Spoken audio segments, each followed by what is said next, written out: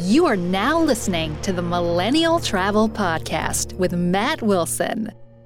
What's up, podcast listeners? It's Matt coming to you with another episode of the podcast, here talking about millennial travel and where to go this fall and winter 2020 into 2021. As you guys know, this has been an extremely difficult year for all of us. And if you feel like you've been caged up this summer, well, then we're all in for something this winter. That is for sure. It is so important that we stay out, stay safe, of course, but in the outdoors, if at all possible, for our mental health and sanity. Our physical health as well, of course, will benefit. But it's just so important that we have a plan going into fall and winter. Thinking about how we're going to stay active is really the big thing on my mind. So I brought in an expert in U.S. national parks, in domestic travel, and all things road tripping across the United States, and we discuss a ton of things on this podcast. I won't give it away. I took comprehensive show notes that are available, of course, at millennialtravelpodcast.com or there on under30experiences.com/blog. But I want to get you the best and most up-to-date information on what's going on in the U.S., where we suggest traveling to. And of course, we are celebrating here Under 30 Experiences the launch of 3 new trips. Yes, that is right. We have a Pacific Coast Highway trip in California coming up that we're releasing this week. We are also releasing our trip to Moab, Arches National Park, and the Grand Canyon, as well as a trip up to the Grand Tetons and Yellowstone.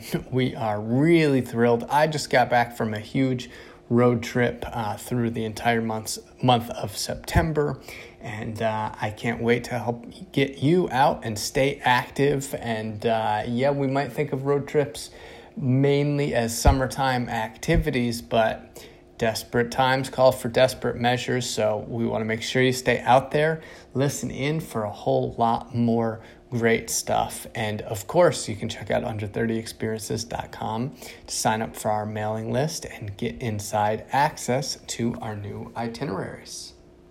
Hello, everyone, and welcome. I'm your host, Matt Wilson, and today we are here with Ben Collier.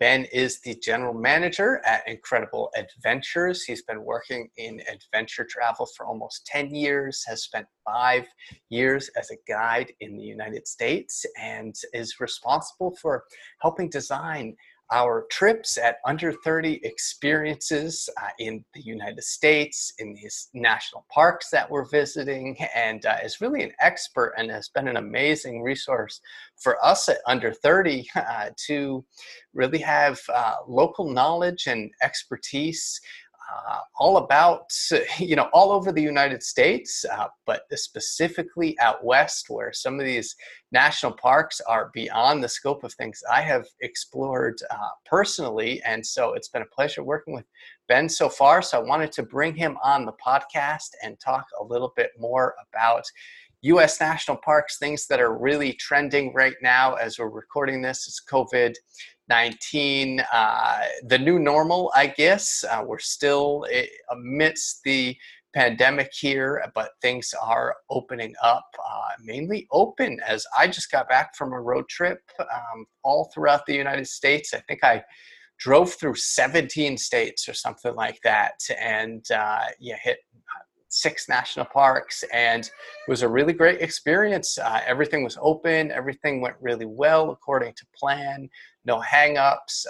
Outdoors are a great place to socially distance and stay safe. So I want to talk to Ben about all of that and get his take on the great outdoors and how we can explore our own backyard. So without further ado, Ben, welcome. Hey, Matt, thanks for having me on. Of course, you're very welcome. And Ben, I wanted to start off and just kind of get your story a little bit more about how you came to work in an exciting industry like adventure travel. I know just from speaking with you, and we've had several long conversations about the outdoors, is something that you're very passionate about, and you have quite a bit of knowledge. I mean, you've told me, along my road trip, even, I was pinging you and asking you, hey, where should I go here in Jackson, Wyoming? And you would give a whole list of hikes and places that I should go and check out. So excited to pick your brain this time in a recorded session for people to hear on the podcast. But Ben, how did you come to work in adventure travel? This is something that I've never asked you. Yeah. So, I mean, kind of fell into it, but I do feel really lucky to be able to work in, a profession that I'm really passionate about. So I graduated university and then moved to Portland, Oregon with some friends, just didn't really know what I was going to do with my life. And I was working in the hotel industry, kind of service jobs for a few years, and then eventually basically got sick of that. And at the same time while I was working, I was doing lots of day trips, and Portland, Oregon is fantastic for that. So kind of just carving out any time I could to go camping, go hiking, just be outdoors and explore the city. And I just basically sort of burnt out of the service industry, or that side of the service industry. I was working at a really high-end luxury hotel.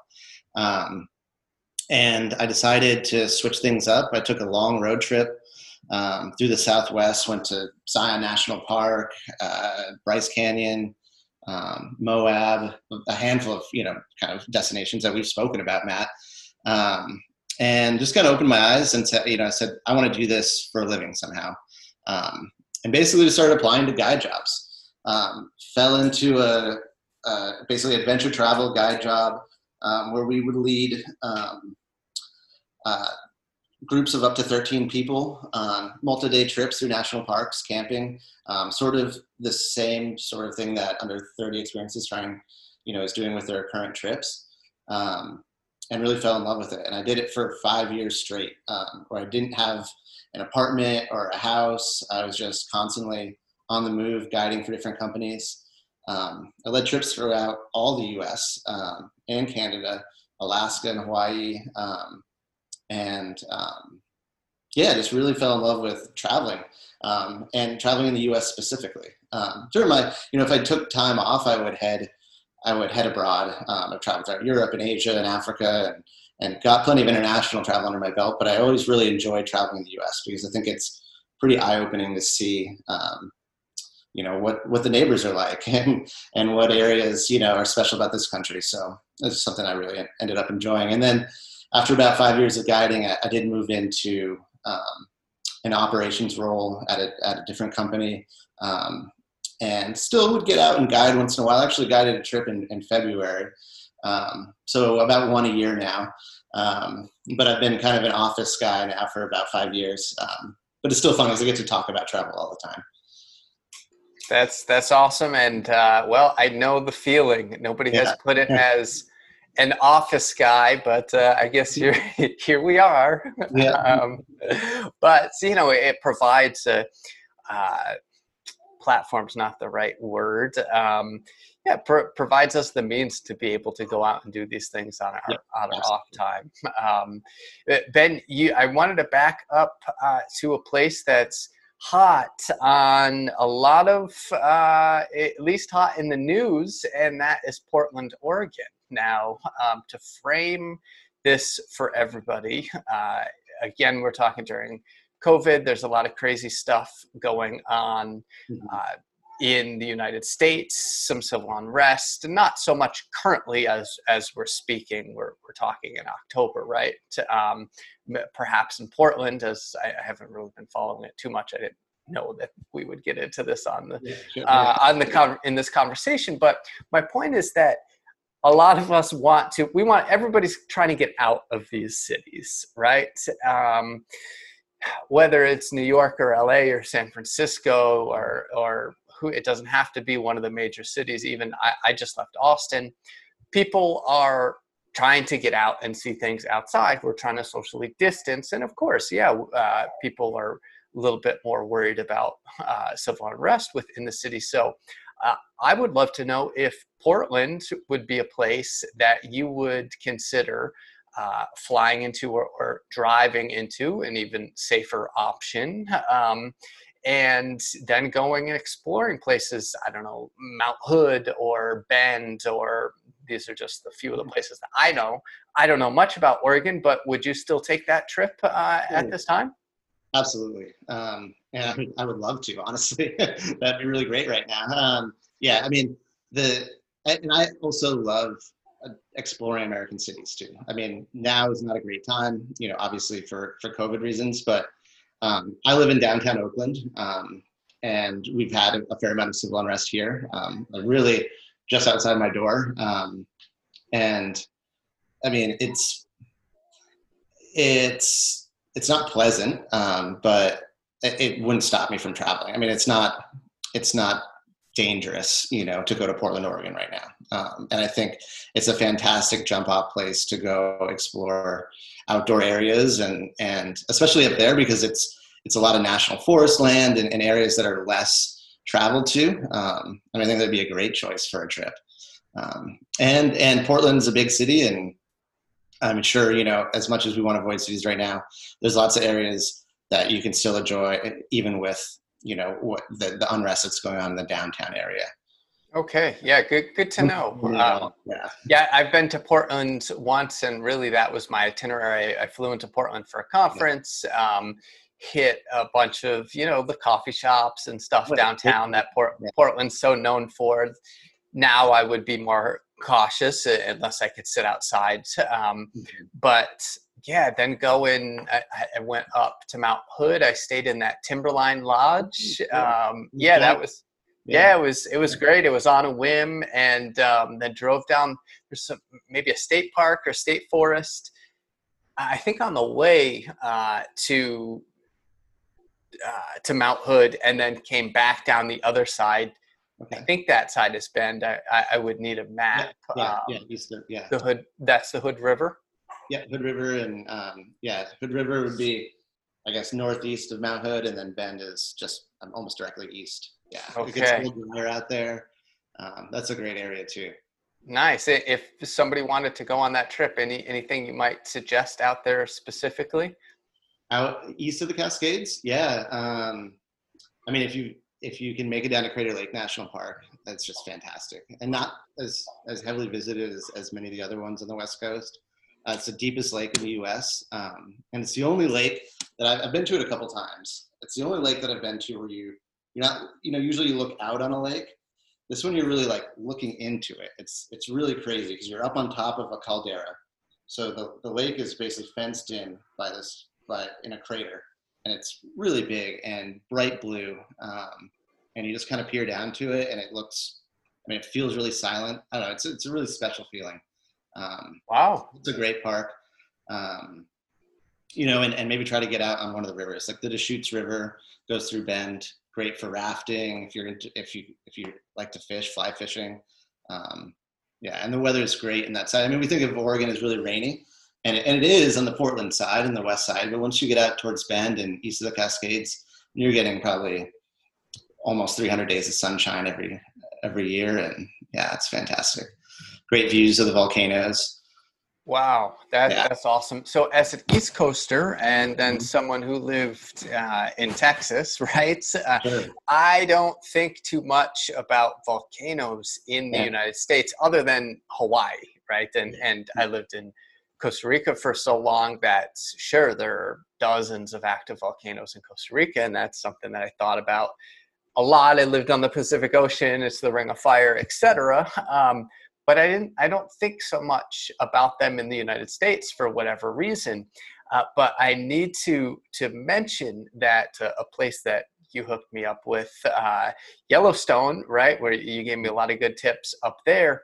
That caldera is enormous, and apparently 360,000 years ago, it shot massive, I don't know, call them rocks, but like huge pieces of earth all the way to Texas is what I read when I was up there. That was just mind blowing. Mm-hmm. Yeah, it's like, I mean, borderline an extinction level event, right? I mean, huge, huge eruption. And it's kind of fun to think you can go camping on it now. Yeah, that's that was fascinating.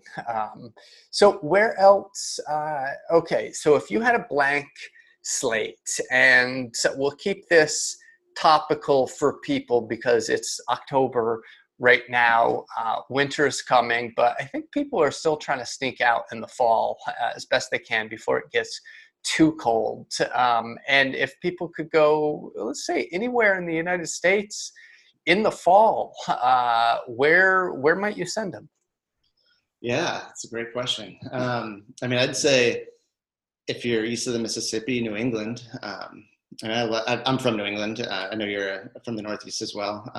And I still love October. New England is one of my favorite situations. You know, I'm actually going to visit my folks in New Hampshire in a couple weeks. I think I'll miss all the leaf changes, but it'll still be great to get out there. So, you know, Maine, Vermont, New Hampshire, those areas. If you're out west, I like the Eastern Sierra Mountains. So if you think of Yosemite National Park, we're on the west side of the chain. If you cross over the mountains on the east side, again, it's a little bit drier. You get some great foliage. The weather is really clear and a little bit crisper.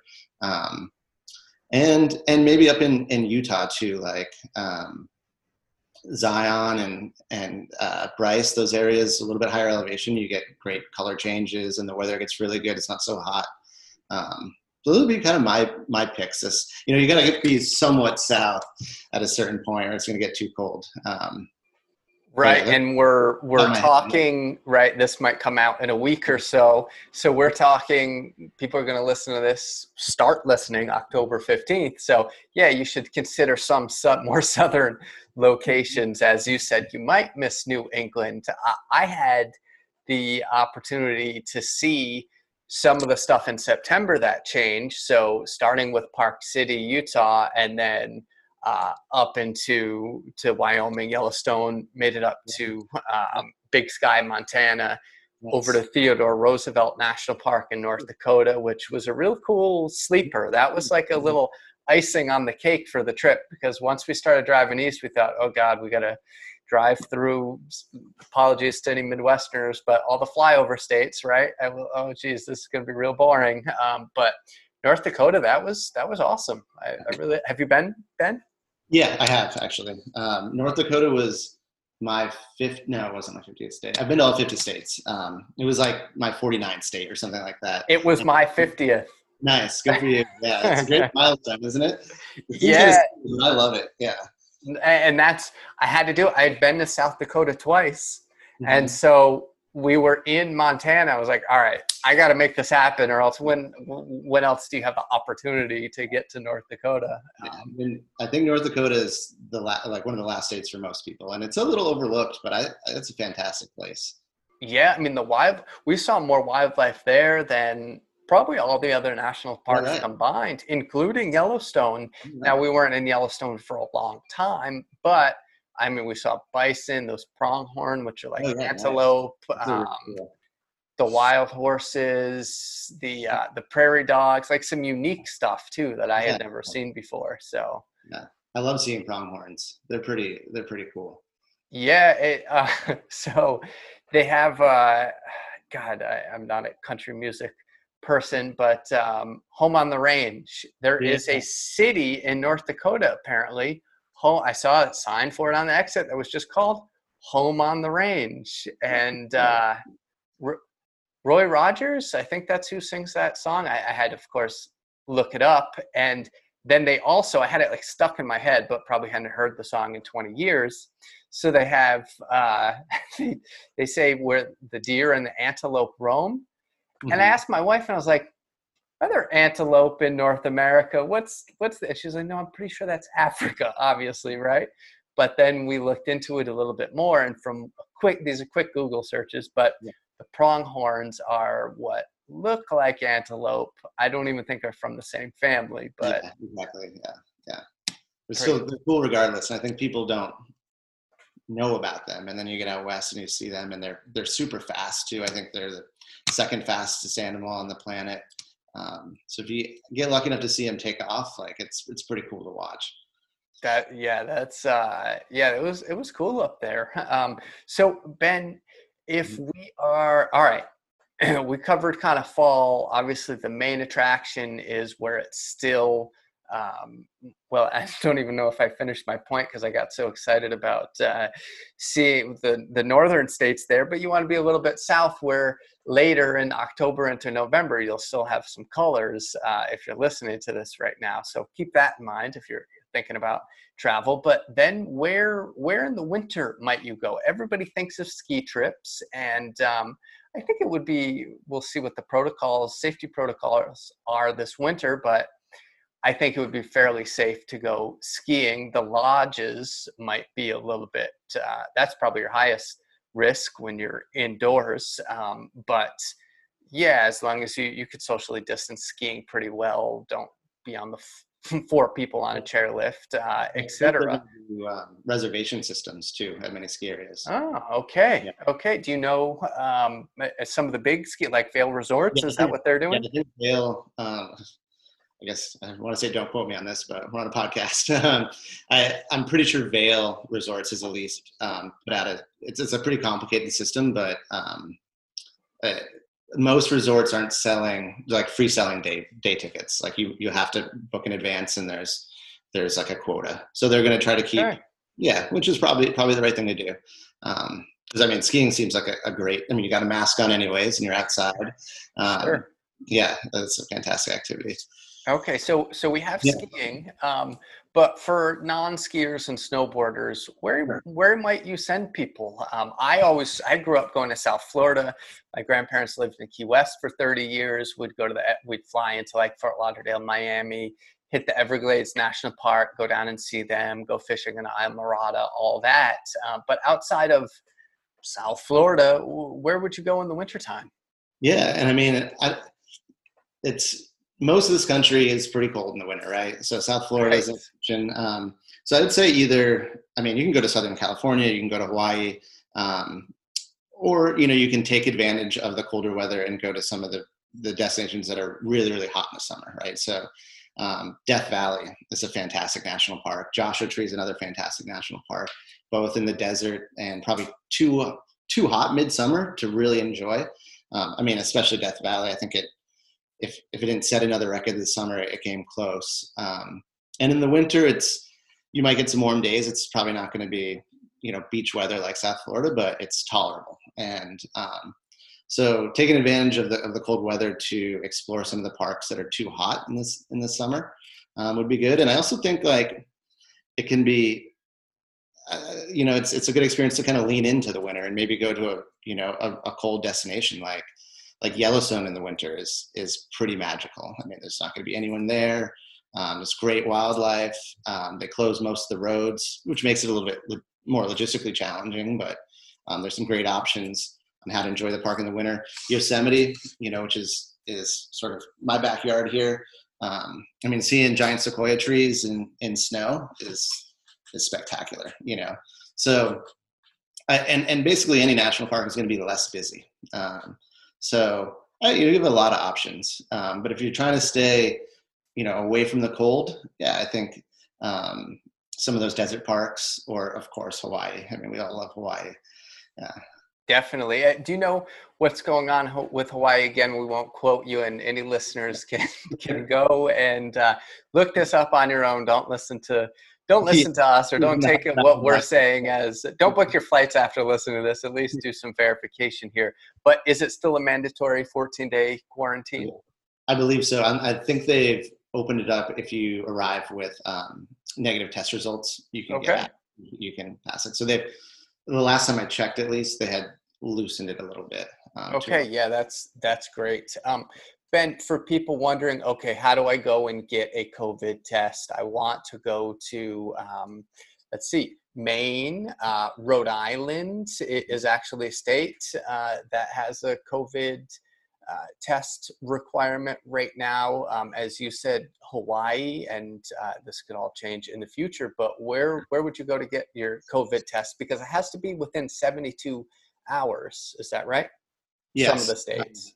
Yeah, and it seems like, I mean, the impression I get is that testing is widely available. I mean, we've been operating this summer. We've been operating tours with lots of safety protocols and with reduced capacity in all our vehicles, and we've been getting frequent tests for our employees. And in San Francisco, for instance, we have a big drive-through parking lot right in the port, and you just drive through to get your test, and you get results right to your phone within 2 days usually. And we've had similar success out east, where it's been a pretty quick turnaround. Outside of the Bay Area, when I've looked for testing for our staff members, it's just been a quick Google search, and it seems like there's lots of research or resources there. So I think we've come a long way with testing, and that's made it a lot easier for us to get out and enjoy traveling a little bit. That's great. Yeah, I know. In the beginning, if you had a little scratchy throat or something and you went for a test, it could have been 5 to 7 days. You should be quarantining anyway during a pandemic if you're not feeling well, because it doesn't matter if you got tested and they come in 5 to 7 days. Well, then it doesn't even really matter. Yeah. But if you get it in 2 days' time, okay, that's going to be worth something. So, and for anybody who is watching the video and has seen me typing away here, I'm taking copious notes so that we can link all this up on the Under 30 Experiences blog, the resources for people. So, and if they want a quick link to get there, they can find that at millennialtravelpodcast.com. So people can get the links to that. I just did one through CVS Minute Care. It was the drive-through clinic, and CVSs are everywhere, at least where I was at the time. And so I did a Google search or on their website, and they showed me each location and then how quickly they thought they could turn around. Some were almost I don't want to say instant, but we're within a few hours, which I thought was really impressive. I did the 2 days. I was, whatever. It came back negative. I'm fine. But so good resources for people to have. I also have a good article that I'll link up, because people can, if they don't even want to go out or leave their homes, which if you are symptomatic, that would be even the best, you can get this package overnighted to your house, and then you can do this, nasal swab or whatever it is. There's different kinds of tests, and then put it, mail it back out, and they'll give you your test results really quickly. And I'll preface all this, of course, the same. We're just trying to provide information here for people. Neither of us are doctors, and do your own research. Don't hold us to any of this, but trying to get the best information out there, because people are in the dark about this kind of stuff. So, okay, Ben, go ahead. Yeah, just know real quick that a lot of the testing is free too, which is great. Right. Yeah, so that's another worry that something you don't have to worry about. Like if it was $100 every time, but it's free. A lot of them are free, not all of them, but that's really helpful too. No, that's really good. Thank you for sharing that, Ben. And so, you know what? I'm gonna keep moving. Actually, let's go back to winter here, because there's two things that you recommended for us, and we're actually running them for Under 30 Experiences. So maybe a bit of a shameless plug, but some ideas that I had never thought of. You just mentioned, Joshua Tree would be a really cool place to see, and that you could still camp in, and maybe in the dead of winter. And keep in mind, everybody, it gets cold at night in the desert. But you mentioned to me Zion and Bryce Canyon, and seeing that in the winter time. What's that like, Ben? Yeah, so it's actually, it's funny. That's the last tour that I've that I ran as a leader. Like I said, every once in a while I get out on the road, and I did one in February where we went to Zion and Bryce, as well as the Grand Canyon. And first of all, I mean, Zion National Park is one of the busiest national parks in the country. And the main part of the park is in a narrow canyon. So the crowds just almost get overwhelming in the middle of the summer because everyone's kind of packed into one area. So going in the winter, first of all, you have none of that. And you basically get the place to yourself, which is just, to me, it's priceless. And then you get a little, you still get pretty warm days in Zion. The mornings might be around freezing and same thing at night, but the sun comes up and you might get temperatures in the 60s, even 70s if you're lucky. And maybe a little bit of snow up on the higher peaks, which is pretty. But I just really like going to Zion in the winter because there's no one there. And then Bryce you're going to climb about another 4,000-ish feet, maybe a little bit more, in elevation to get up to Bryce Canyon. So there you'll get a lot of snow. And if anyone's seen pictures of Bryce or been to Bryce, it's basically an amphitheater that you look down into with kind of crazy different rock formations that we call hoodoos, and they're all bright orange, kind of sticking out of the slope. And you'll get tons of snow mixed in there in the winter. And it just is a really great contrast, super beautiful. You also get some of again, it won't be very crowded. And you get some of the clearest night skies in the country in Bryce as well. So great stargazing if you can deal with the cold weather. Yeah, it's just a really special time. I mean, everyone's got photos of Bryce from the summer and has been to Bryce in the summer, but only a few of us get to go in the winter and see it with snow. I think that's really cool. Wow, that's awesome. And the hoodoos, I remember when I saw that on the itinerary, I needed to actually give it a little Google to see what the heck a hoodoo was. I have not been to that area of the country. That's funny. And then I wanted to ask you, Ben, another place that you brought up that I've taken a keen interest in is Lake Tahoe. And one of the things that popped up for me, so I recently wrote an article on my own blog about how millennials are leaving cities and they're looking to leave to not only just get out of the city and have more space, right, but also to avoid taxes in cities like California, or states like California. And I would love to know a little bit more about the Tahoe region, because it looks like it's significantly cheaper than the rest of maybe not the rest of California, but San Francisco, certainly. And that you could live, I think, in South Lake Tahoe is, might be the Nevada, or State Line, Nevada, I think is the Nevada side. I don't know if that would be a desirable place to live, but that idea popped up for me when I was like, okay, yeah, I could leave Austin, but where would I go? Or where would I just want to check out for a few months? Now that we all have these remote work possibilities, the world is a lot of people's oyster, or should say the United States, if you're already here. There's a lot of good places to go and check out. So I'd love to learn more about Tahoe. And of course, we're running a trip there with Under 30 Experiences. Yeah, I mean, Tahoe's fantastic, right? I mean, you've obviously in the winter, you've got great skiing, great winter sports. And in the summer, you've got, again, great hiking and access to the lake. And, if you think of the lake is broken up mainly into the north and the south. The South Lake side is definitely going to be a little bit more built up, has a little bit more kind of nightlife and restaurants and things like that, which is really great. North is a little bit quieter, but you've got Truckee and Reno is also a little bit closer. And then through the lake is the California-Nevada border. So it's pretty funny. As soon as you cross the border on either side, it's casino into Nevada. And then, regular towns too. So you do have the option of living in either state. Yeah, it's a fantastic place to live. A little bit higher in elevation, but still lots of sunshine. I mean, even the winters there, you can get a ton of snow. which everyone in Tahoe is looking forward to getting more and more snow. But you get a lot of sunshine too. So it's not like you're still in California, you know.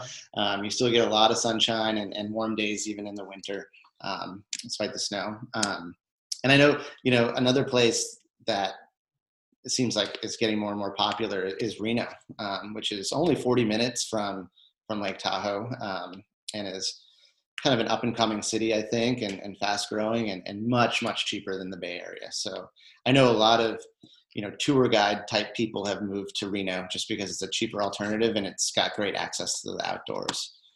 So that whole area is fantastic. Yeah. Well, yeah, Reno is somewhere that I'd like to check out as well. I recommended just offhand Reno in that article, and I'll link people up this article on the Under 30 Experiences blog or millennialtravelpodcast.com in the show notes. This one that I wrote on my personal blog about millennials fleeing cities. And so Reno was one place that I did think that was going to see an uptick. But so it has a nice outdoor community. There's still cool stuff around. But is the city of Reno, I mean, the reputation of Reno, like I'm thinking Reno 911, right? That old show. I don't know if it's still running, but the city is coming around now as well. Yeah, I mean, the downtown area is still very casino driven, but Midtown Reno has got really neat kind of hipster coffee shops and bars and lots of art galleries, and they've got great kind of events. I've always had a great time visiting. I think it's definitely, there's areas that are still kind of getting redeveloped, and again, it's still sort of low rent casino feel to it. But like I said, the Midtown area is really cool. I used to go to this music festival every year. Now I can't think of the name of it. I'll have to get back to you about it. But all right, there's great live music and things like that cool. As well. And then if you head, you know, from Tahoe or Reno, if you head east, then you just get into northern Nevada, and I mean, there's tons of outdoor stuff that is pretty overlooked. Lots of hot springs, lots of great mountain ranges and hikes. I mean, it's one of my favorite like little facts, but Nevada has more 10,000 foot mountains than any other state besides Alaska. Like we think of it as kind of just open desert, but sure, Northern Nevada is filled with mountain ranges that are pretty unvisited, and it's really great to explore. Okay, and Tim Gillespie is somebody on our Under 30 Experiences team, and he just wrote an article actually about Nevada and some hiking places to check out. So I'll link that up in the show notes as well. And Ben, you mentioned Truckee. It's a famous, Truckee is California, is that right? Yeah. Okay, it's a famous town, but I don't really know why. Will you fill me in why? It's on the railroad. It's just maybe 15, 20-minute drive from the lake, but north, so it's not on the lake like most of the communities. It's on the highway and the main railroad crossing. It might have, I'd be guessing, but I think the history might be tied to the Gold Rush and people crossing over. We call it Donner Pass, right there by Lake Tahoe, and that's if you've heard of the Donner Party, it's, you know, a famous story of some pioneers heading to the Gold Rush, getting stuck and having to make some difficult decisions in order to survive. Yeah. So that area is, I guess, that's probably some of the historical significance, but I don't know too much about Truckee. I know it's a cool community for sure. Cool. Yeah, no, just a place that if you've been around the outdoor community enough, it pops up. Oh, yeah, people talk about Truckee. Yeah, it's cool. Yeah, that place, again, an area of the country that I'd love to get to know and explore. So that's why I've been asking you so many questions about it. So I wanted to move in, Ben, a little bit more for people who are going out and camping and hiking and maybe backpacking for the first time. We're seeing tons of people say, okay, well, I couldn't go to Italy, or I couldn't, people were going to hike El Camino de Santiago in Spain, right? And goes through, I think, a couple other countries. Or they were going to plan that trip to Machu Picchu or Patagonia or wherever. And now they're like, okay, I need to pivot a little bit here and do something in the United States. So I was wondering if we could start basic, and if people were going out hiking and they were going solo, or maybe just with one friend, which is, of course, is more recommended than hiking solo. Could you give people maybe some safety tips on what would your safety talk look like if you were guiding, but you were just sending people off in the wilderness? I think this is important to cover.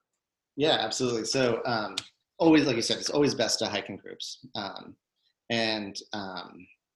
So yeah, with a tour group, we'd absolutely make sure that people are hiking in groups, especially if we're in areas where you have, if you're in what we call bear country, right?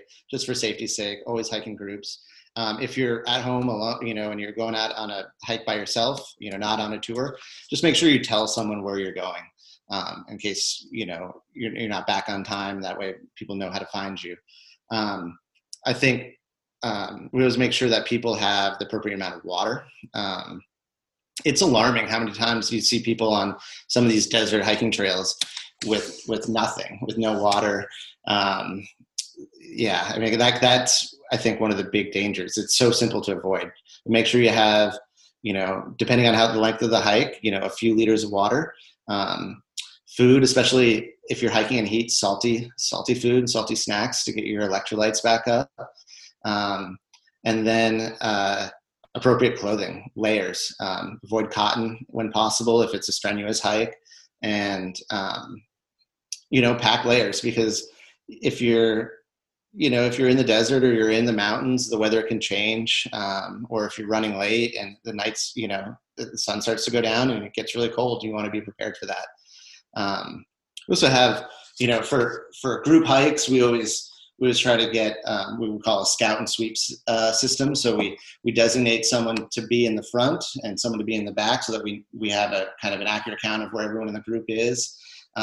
When we stop to, nature calls and you have to duck into the woods, we always say pack on the trail. We want to make sure that we know that someone has left the trail so that we can wait for them.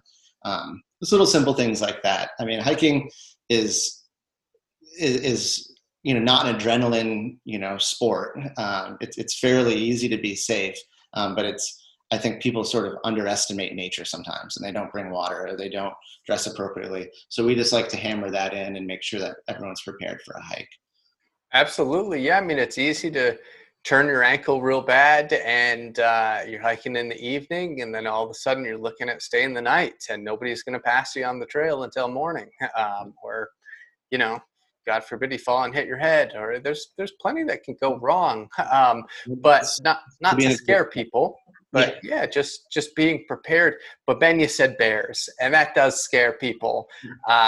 You got black bears, you got brown bears, you got grizzly bears, probably in the ascending order of terror. If you're in the Great Smoky Mountains or the Shenandoahs, that's one thing. But if you're in Yellowstone, that's another. So could you walk us through some bear safety tips, please? Yeah. I mean, first of all, there's never really, pretty sure this is accurate, there's never been a bear attack on a group of 4 or more, right? So if you're in a group, like, immediately you're more safe. So in grizzly bear country,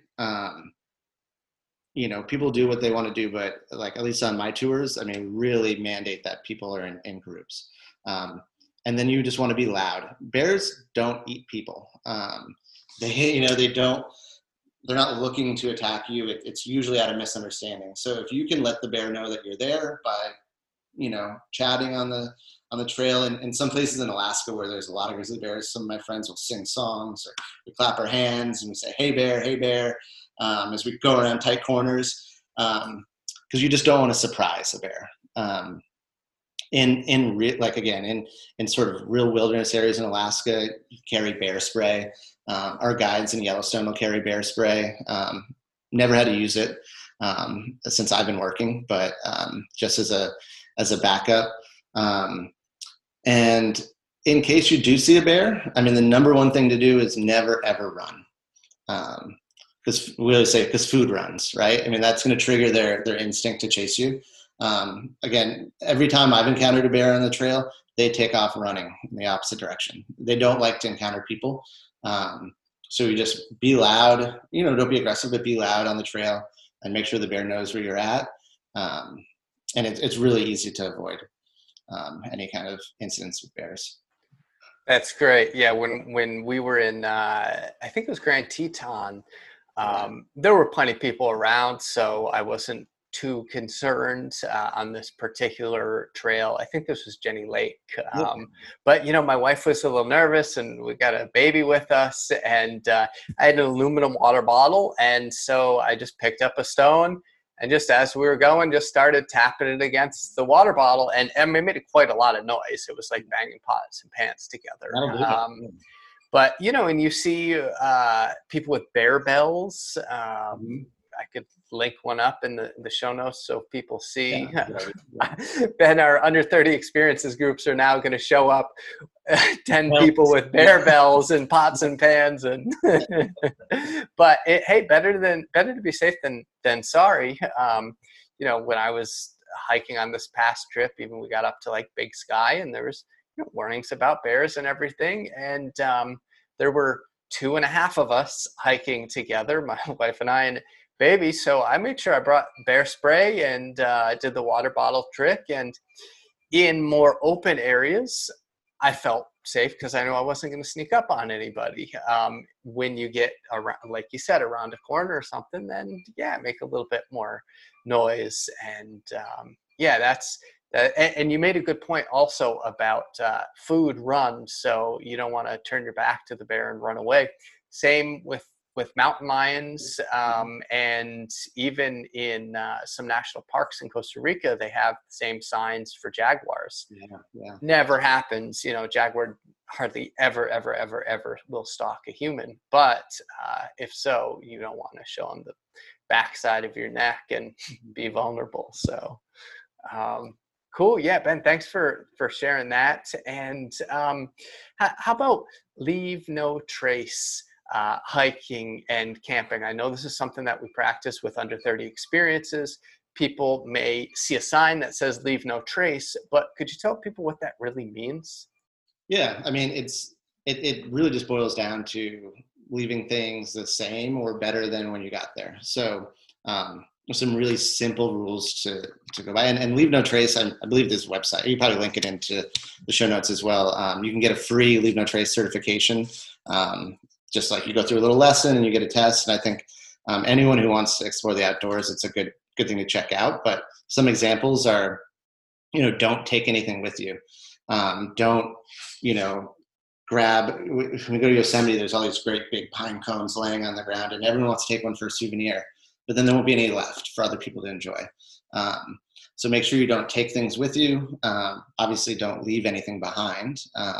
When we do our camp, when we take down camp on our trips, we also, before we take off, everyone does a quick sweep. We look for any of the little micro trash even that people might have dropped, little candy wrappers or things like that. So the only thing you should take is photos. And then, be conscious of wildlife. Don't feed wildlife. You see that happening a lot in national parks with things like squirrels or deer. People want a great photo, so they try to feed the animal, but it's really disruptive for their behavior. It can be really bad for their health. And it frankly can be sometimes dangerous. Another one of my favorite little facts is the number one cause of injury at the Grand Canyon is squirrel bites. From people trying to squirrel bites. And it's like, that's avoidable. God. Just being respectful of nature. A lot of it's common sense, but I think a lot of us are not used to being in nature. So kind of just brushing up on that is good practice before you go spend time outdoors. Okay, great. And Ben, I know a lot of people are heading on road trips of course, the summer, but I think this trend is going to definitely continue into the fall and even into the winter months, as people will try to head south a little bit more. So, again, I want to cover stuff that is really trending right now, and that people, we're going to see a lot of first timers. I don't know what this data looks like for these types of these injuries and stuff this year in national parks, or just in the outdoors in general. But I'm guessing that they're up as there's so many, new first time people. So if you were heading out on a road trip, what would you just prepare for? Like, would you go and tune up your car? Would you have your fire extinguisher with you? What should people be thinking about? Yeah, I mean, if you're gonna, especially out west where you have like long empty spaces, where you're in remote areas, yeah, I'd always pack extra water and extra food just in case of breakdown. An atlas. We're all used to using Google Maps, but buy an atlas. They're really fun to look at and know how to read it in case you don't have cell phone service and you want to. And it also makes it more fun. You want to check out a different road. Being able to navigate is something that I think some of us probably overlook. And let me see what else. Yeah, AAA is always helpful. And just have a plan. It's really fun to be spontaneous, but campgrounds sell out, hotels sell out. The parks were really busy this summer despite everything. So doing a little advanced planning and keeping a spontaneous attitude, I think, is the right approach. And, we have a lot of really great small towns in America, and that's one of my favorite things about road tripping. But I think it's also important to go into small towns with an open mind, try to support local businesses, and just kind of adapt to the cultures that you're visiting. Yeah, I couldn't echo that loudly enough. When you roll into these small towns, people are, it's a very polarized time. You're coming in without a state license plates. You just want to be careful, and you're going to see different attitudes and different culture with all that's going on. And trying to just adapt to the local norms as best. I would say wear a mask even if people aren't. I ran into that. Like, I was the only person wearing a mask in a little podunk town where COVID probably never ever was. And this, like, people were wearing spurs on their cowboy boots. I was the only one without a cowboy hat on, and I was like, oh, I feel kind of silly wearing a mask right now, but I'm still going to do it. It's just the way I felt. But yeah, adapting is really important, and you learn that traveling. Yeah, and I guess that's part of Leave No Trace right now too. It's when you're traveling to some of these communities, like, you don't want to be spreading, the virus. So you should be really careful, and still, even if people aren't wearing masks, like, you should still do your part so that you're not infecting this community that you're visiting. Exactly, and if you're traveling, you probably came from the place where the virus, there was definitely, if you came from a more populated place, just the increase, just the probability is much higher. You don't want to be that person that brought it to a small town or something like that where elderly people are still out. And that's for sure.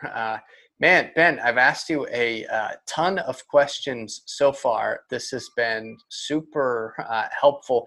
We talked a lot about California, and before we get to our rapid fire question segment, talked a lot about California, but been on the news, wildfires. We've all seen these photos now of San Francisco, that one particular week where it looked like the apocalypse. Is the sky actually falling? How bad are we talking? Send us an update from Oakland, would you please? Yeah, sure. Yeah, so things have gotten a lot better. I think one thing to remember is how big California is. So I think with the fires we had this year, I mean, it was really terrible. I mean, it still is terrible. And it's a significant amount of acreage, but it's a really large state. So if you're thinking about traveling to California, I would just say, call a local operator, call, a local hotel, call where you're going to go and see what the conditions are, because they can really vary. We had really bad smoke in the Sierra Nevada. Yosemite National Park closed for about a week. It's currently much, much better. Air quality is great. We're running tours up there and people are having a good time. And now we've had consistent fires in wine country and Sonoma and Napa, and those are still going on right now. So air quality is it's getting a little bit better up there. In the Bay right now, it feels totally normal. So fires can be fairly localized, but they can, we had a couple of weeks where it was pretty bad all throughout Northern California. So I would say, first of all, like, just do your research, because you might find out that there's not issues with fires. We had a lot of cancellations due to fires on trips that wouldn't have encountered any bad air quality. But at the same time, it's become an annual thing for us over the last 4 years. I used to live in Sonoma County, which in the town of Santa Rosa. I have had to evacuate twice in 3 years due to fires. So it's becoming not a great situation. And I think it's a good reminder that, we should be conscious of climate change when we travel as well. Because it's something that will only get worse if we don't get better. You know what I mean? Absolutely. And this is an opportunity for people to explore their own backyard. All these planes being grounded is definitely helping the situation with climate change. Not to get political, Ben, but I will ask you a question you may or may not know the answer. In the first presidential debate here in the United States, Trump was talking about forest management. He almost admitted that climate change was real, which I thought was a really great step in the right direction. But my commentary aside, do you know anything about forest management, and is this something that we need to be putting more resources into? Well, first of all, it's funny when he says that, because most of the forests in California, for instance, are national forests. So it's sort of up to him. Okay.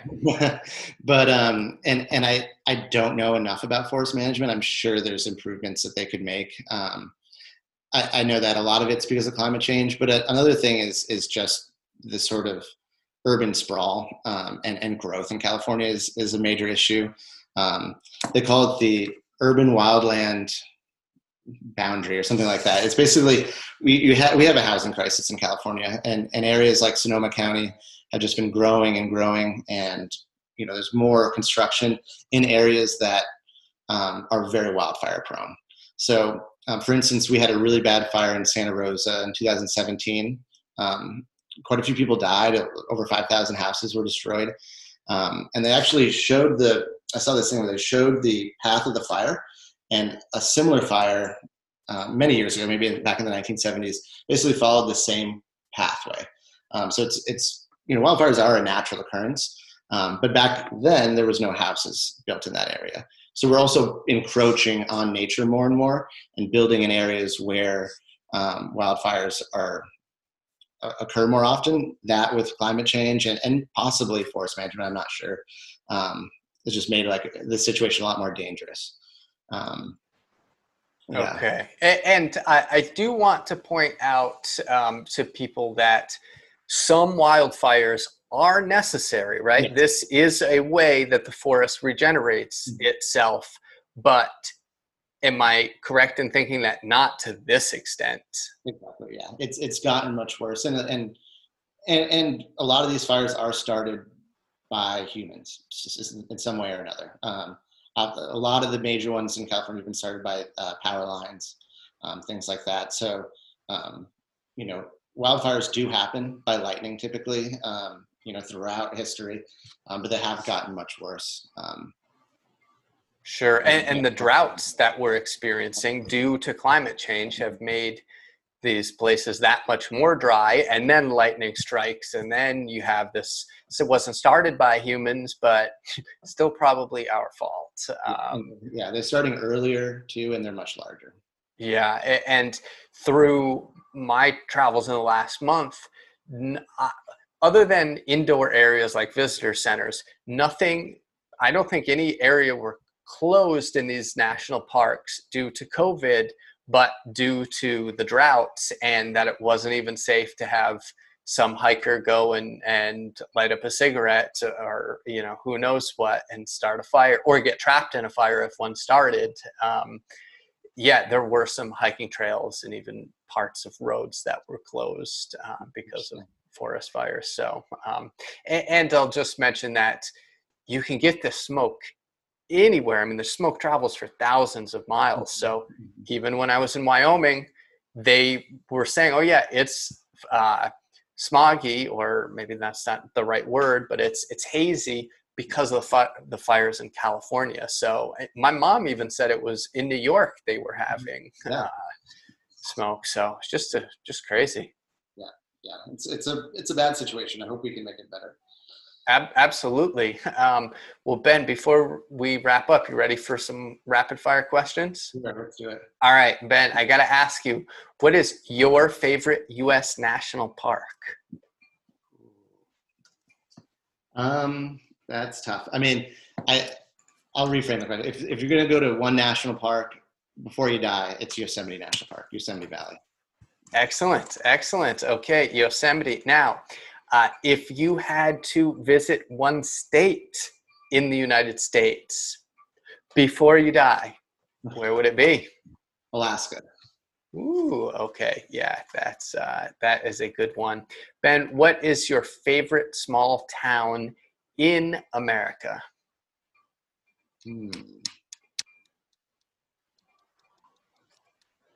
Oh man, that's a tough one. Just gonna throw it out. Occidental, California. Okay, I don't even know how to spell that, but I'm going to get it from you. Awesome. Ben, what would you say the best hike in all, let's say best day hike in all of the United States is? Angel's Landing in Zion National Park. Ooh, okay. That's on our itinerary for Under 30 Experiences, isn't it? Yeah, I believe weather permitting. Weather permitting. Okay, of course, like all hikes. All right. What is one piece of camping gear that you could not live without? A good sleeping bag. Do you have a specific sleeping bag that you like? I don't know the model. I have a Marmot, but it's a really, like, if you're going to camp in cold weather, that's an investment you should make. Awesome. And this, I've camped, and I think I've gotten down to 14 degrees Fahrenheit and been warm in the bag. Okay, good. There's a mummy bag, like a down mummy bag that comes up with the hood. Mm-hmm. Okay, awesome. I'll try to find an example of a Marmot bag. That's a very good brand, and link it up in the show notes if people want to check it out. And then finally, see which bag I have and let you know too. Okay, yeah, please. That would be great. And then one piece of hiking gear that you cannot hike without. For longer hikes, I really like hiking with sticks, walking sticks. Okay. Been used to, but I really, now it's part of my, anything over 5 miles, I like to have walking sticks, especially if I'm carrying a pack. Great. Now, particular adjustable hiking poles, or just sticks that you cut out of the forest? I mean, if I'm carrying weight, and I have a really good pair of lightweight ones, but even just for a short day hike, even just a stick out of the forest can be really nice. Great. Yeah, easy on the knees. Do you have a specific brand of hiking poles that you like? I have a pair of Lekis, Leki. Leki. Super lightweight. Again, I don't know the model, but I've had them for years. It took me up lots of mountains. Excellent. Well, Ben, this was a lot of fun. I wanted to let people know where they could reach out to you, and also if they are in the Bay Area. I know you guys at Incredible Adventures are really trying to encourage people to explore their own backyard, and you guys are an awesome company to do that with, and very eco-friendly as well. So would you mind telling people where they can find you? Yeah, absolutely. So our website is incadventures.com, incadventures.com. And that's our Instagram handle as well, Inc Adventures. We're San Francisco's greenest tour company. We run all of our incredible adventures trips with petroleum-free biofuel. And we have great single-day, multi-day trips up to Yosemite, Tahoe, in the Sierra Nevadas. We also take lots of groups into Muir Woods and wine country. And we've got some great product in San Francisco as well. So yeah, it's kind of like anything in the Bay Area, we love taking people around. And right now we're even doing local discounts too. So if you're in the Bay Area, look at our website and give us a call. Great. And if people want to get a hold of you personally, would you ask people to reach out to you on Instagram, Facebook, LinkedIn, email? What's best for people who want to contact Ben? I'm not too active on social media, but you can email. It's ben@inkadventures.com. And then I'm on LinkedIn as well.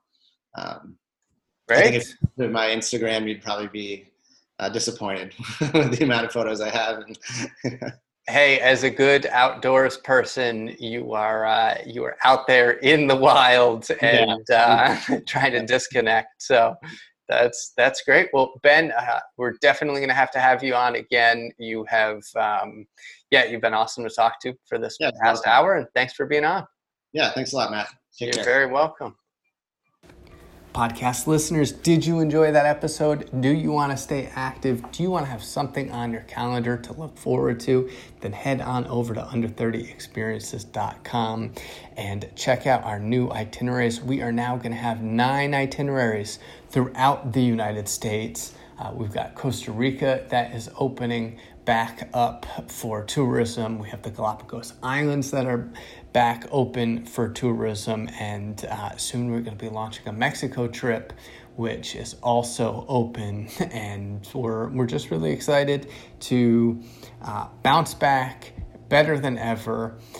We're really studying up on not just sustainable tourism, but regenerative tourism, and our planet and these small communities certainly need it. So if we can contribute in a positive way, that would be super helpful. You can, of course, always go and get my book on Amazon, The Millennial Travel Guidebook, Escape More, Spend Less, and Make Travel a Priority in your life. Because if you don't make it a priority in your life, well, then your dreams are just going to always be put off, and you're going to be living someone else's agenda or someone else's dream. So go out, get that stuff, under30experiences.com, millennialtravelguidebook.com. See you next week.